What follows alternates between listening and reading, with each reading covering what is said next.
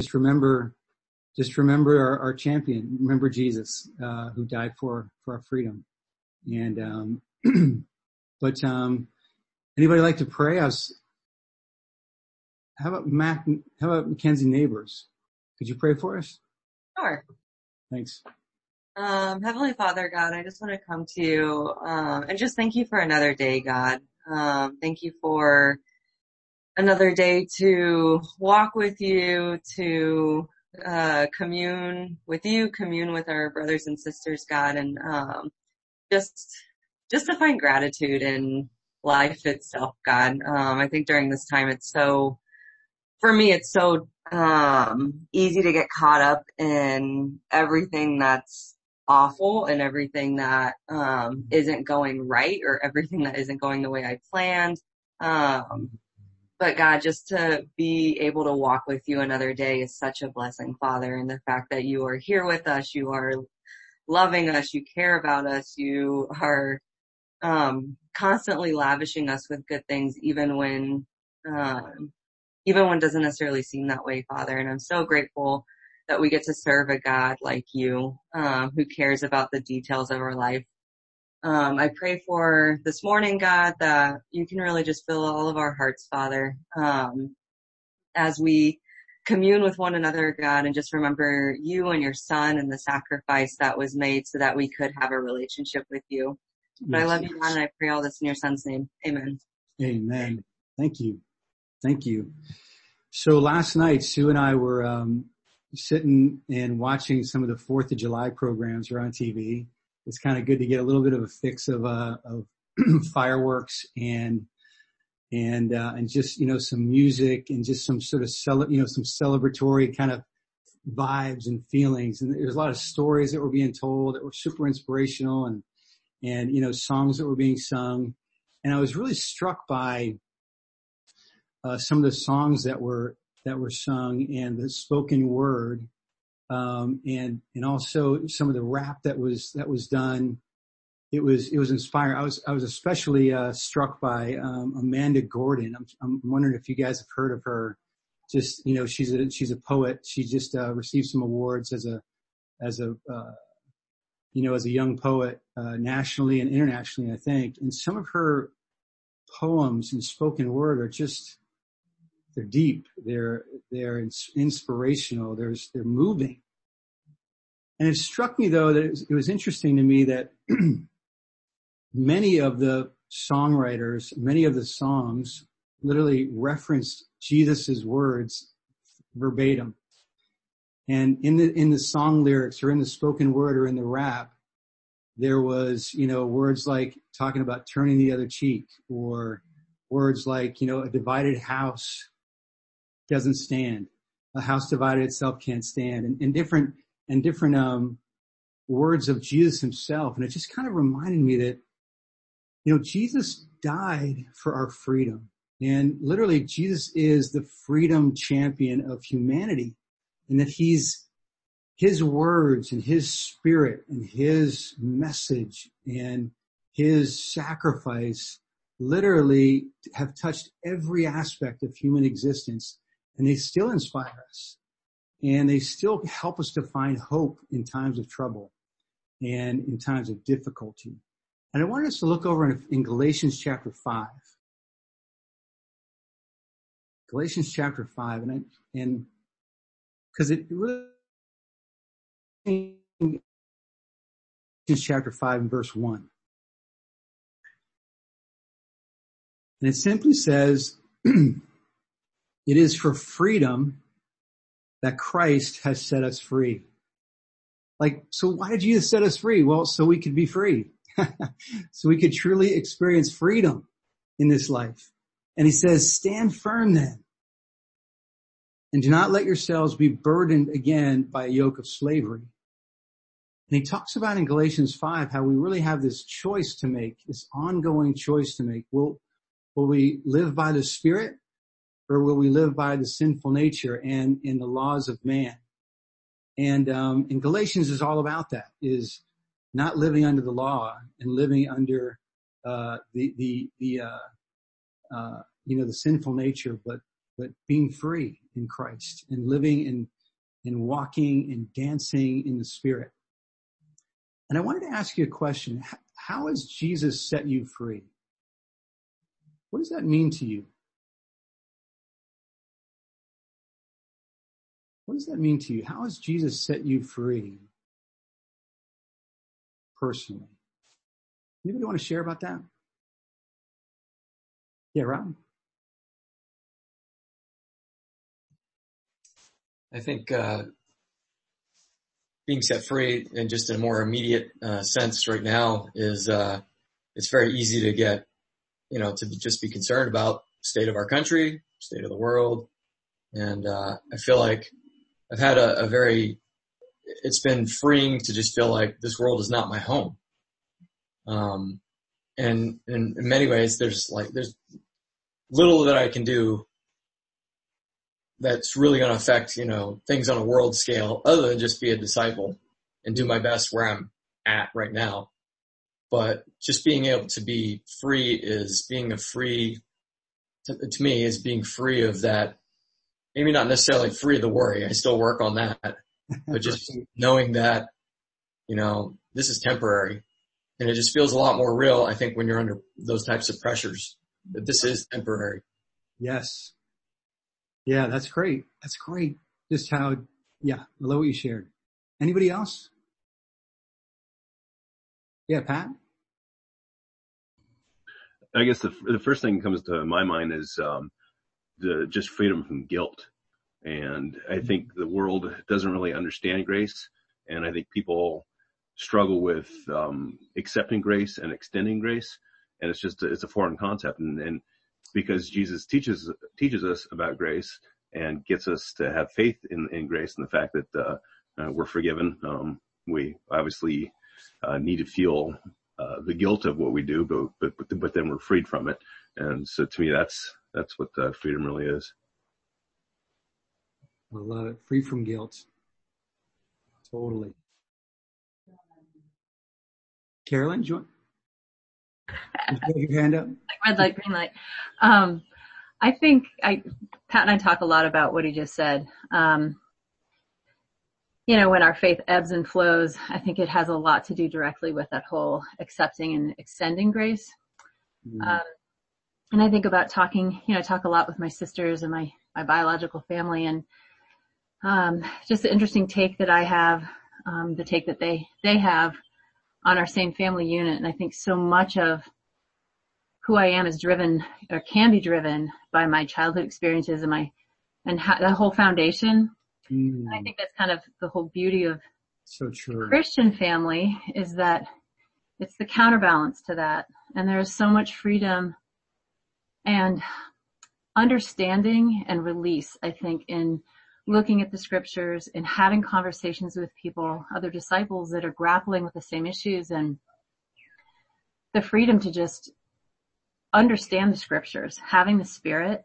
And like Maria used, to share, like she finally read it. She finally understood what the scriptures really meant from a heart level, after she was baptized. And I think, life is so imperfect, like Rob was saying. Like there's so many things, like within ourselves and within our environment, they're so imperfect and we're so broken.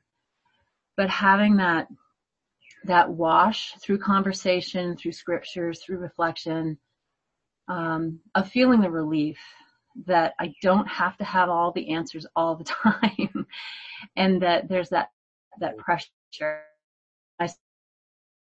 There's often this out, and I'm like, you know what? I may never have the answer to that particular question, but I'm going to be okay. Right. I think there's a huge relief in not having to carry that burden. And there was something else, but I can't remember, but I'm enough. We'll get there. Thanks. Totally. I love it. Thanks for sharing, you guys. Anybody else? How about Mackenzie? I think just kind of like going off of what Carolyn was saying, I love this concept that I can just live in freedom knowing that I'm loved. So I struggle a lot with the feeling that I have to prove my worthiness or I have to do enough so that people actually care about me. And if I'm not perfect, then people are going to stop caring. People are going to stop loving.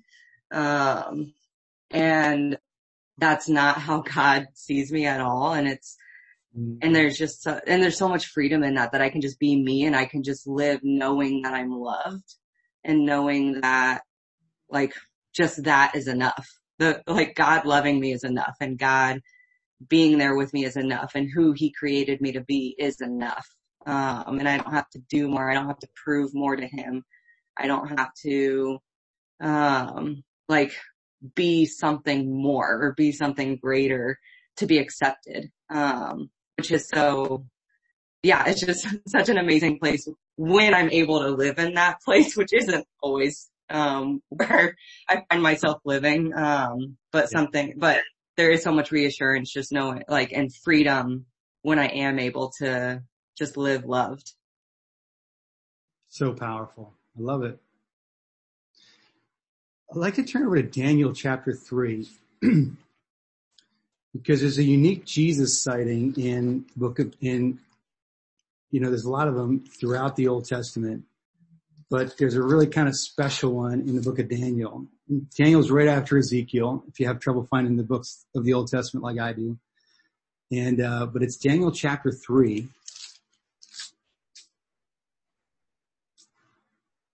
And I really, really appreciate what everybody shared. There's a real personalness to the kind of freedom that Jesus gives us. There's such a power to it when we can really grasp it. And it's real, it's palpable, it's something that we've been given access to in such a special way. I know for me, I grew up kind of scared. I had a lot of bad dreams as a kid. I was really small for my age, all the way up through high school. I had a lot of nightmares growing up. I'll never forget this one time my parents were away, and I had this kind of fear of being far away from my parents. And I was staying at a friend's house, and I was probably just like 6 years old or something like that.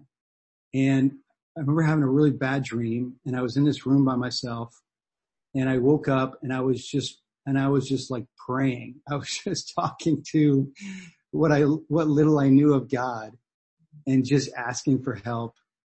And it was kind of funny because the next day, the two other kids that lived there at this house were kind of making fun of me for talking to the air. They heard me talking in the room and everything.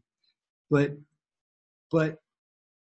I think, those kind of moments of fear are kind of what made me reach out to God and made me feel a need for God. And I've really found so much strength in my relationship with God. And, as I've gone through different challenges and different struggles. And I think that's one of the things that attracts me to Jesus so much is that I feel like he's right there with me. I just love the idea that he was among us, that he was our brother. He's not ashamed to call us family, that he's our defender. He's our protector. He's our friend. And I just find that so powerful. And it's interesting because here in Daniel chapter 3, it's a crazy, crazy time. The Jewish people are in captivity in Babylon, and King Nebuchadnezzar is just this insane, wicked, evil, kind of all-powerful king. And in chapter 3, he sets up this image of gold that was literally 90 feet high, wide. Everybody and he commands them to bow down and worship this idol. And he's furious. There's so much anger in this king, and it feels like he's totally in charge. Whatever his whim is, he gets it. And so of course you've got Shadrach, Meshach, and Abednego, these three young guys who, it says in verse 12, it says, but they came back with a report from, that it says, but there are some Jews whom you have set over the affairs of the province of Babylon, Shadrach, Meshach, and Abednego, who pay no attention to you, O king. I like the way that's put. They just don't pay any attention to you. They pay no attention to you, O king. They neither serve your gods nor worship the image of gold you have set up. And so they had responsibility in this kingdom, but they weren't willing to worship the gods of this kingdom. And in verse 13 it says, furious with rage, Nebuchadnezzar summoned Shadrach, Meshach, and Abednego. And so these men were brought before the king, and Nebuchadnezzar said to them, is it true, Shadrach, Meshach, and Abednego, that you do not serve my gods or worship the image of gold I have set up? Now when you hear the sound of the horn, flute, zither, lyre, harp, pipes, and all kinds of music, if you are ready to fall down and worship the image I made, very good. But if you do not worship it, you will be thrown immediately into a blazing furnace. Then what God will be able to rescue you from my hand? This Nebuchadnezzar is putting on the heat. And it kind of reminds me, you guys remember that image from the protests in Tiananmen Square in China? And there's that image of a long row of tanks. And there's this young man who's standing in front of these tanks, literally with his, just kind of facing the tanks, and the tanks are stopped in front of him. And it's like one person standing up against all the powers that be. And it was such a compelling photograph.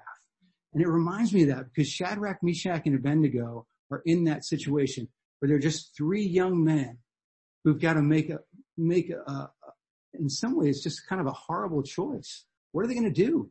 How are they going to stand up against this tyrant? And in verse 16 it says, Shadrach, Meshach, and Abednego replied to the king, O Nebuchadnezzar, we do not need to defend ourselves before you in this matter. I just think this is incredible, the way they respond. With calmness, with confidence, with faith, with bravery, with courage. We do not need to defend ourselves before you in this matter. If we are thrown into the blazing furnace, the God we serve is able to save us from it, and he will rescue us from your hand, O king. But even if he does not, we want you to know, O king, that we will not serve your gods or worship the image of gold you have set up. These guys had guts. Wow. And I love their spirit. It's like no matter what God does, we serve him and we're safe.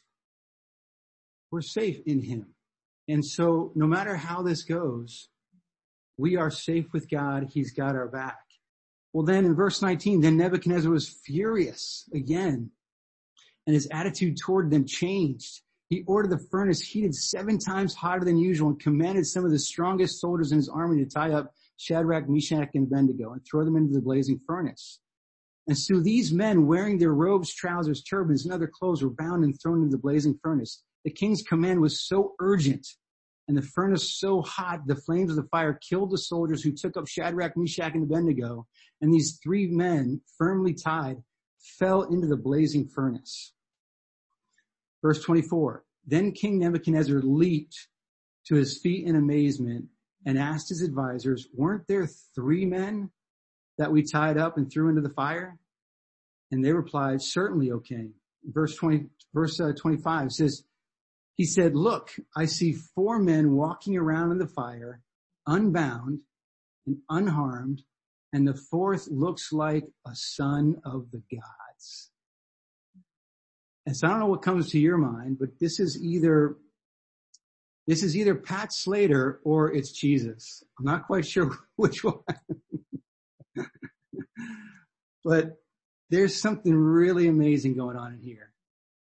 And this is a foreshadowing of Jesus. This is him showing up when the fire is really hot. But when these guys are standing up, Jesus comes through again. And it's interesting. So Jesus is right there among them. He's in the fire with them. And he's brave and he's bold. He looks like he's shining. He's radiant. And in verse 26, Nebuchadnezzar then approached the opening of the blazing furnace and shouted, Shadrach, Meshach, and Abednego, servants of the Most High God, come out, come here. And so the 3 of them came out of the fire, and the satraps, prefects, governors, and royal advisors crowded around them. And they saw that the fire had not harmed their bodies, nor was a hair of their head singed. Their robes were not scorched, and there was no smell of fire on them.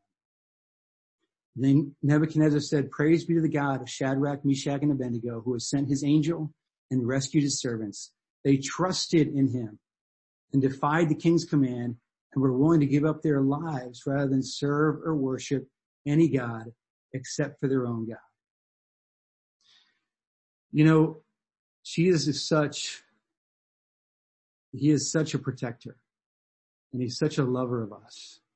His blood covers over our sin. We can live life fearlessly. We can live life without shame.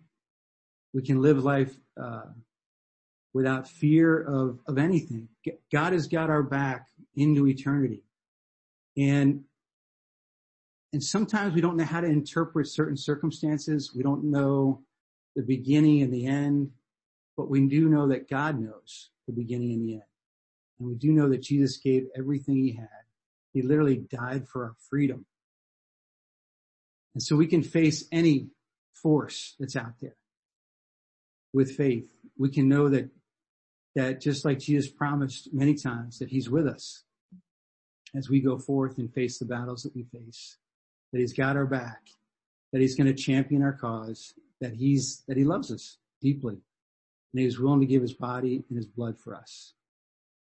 And so even during this Freedom Weekend, let's let the bravery of Shadrach, Meshach, and Abednego, and I love how even Nebuchadnezzar says they trusted in God.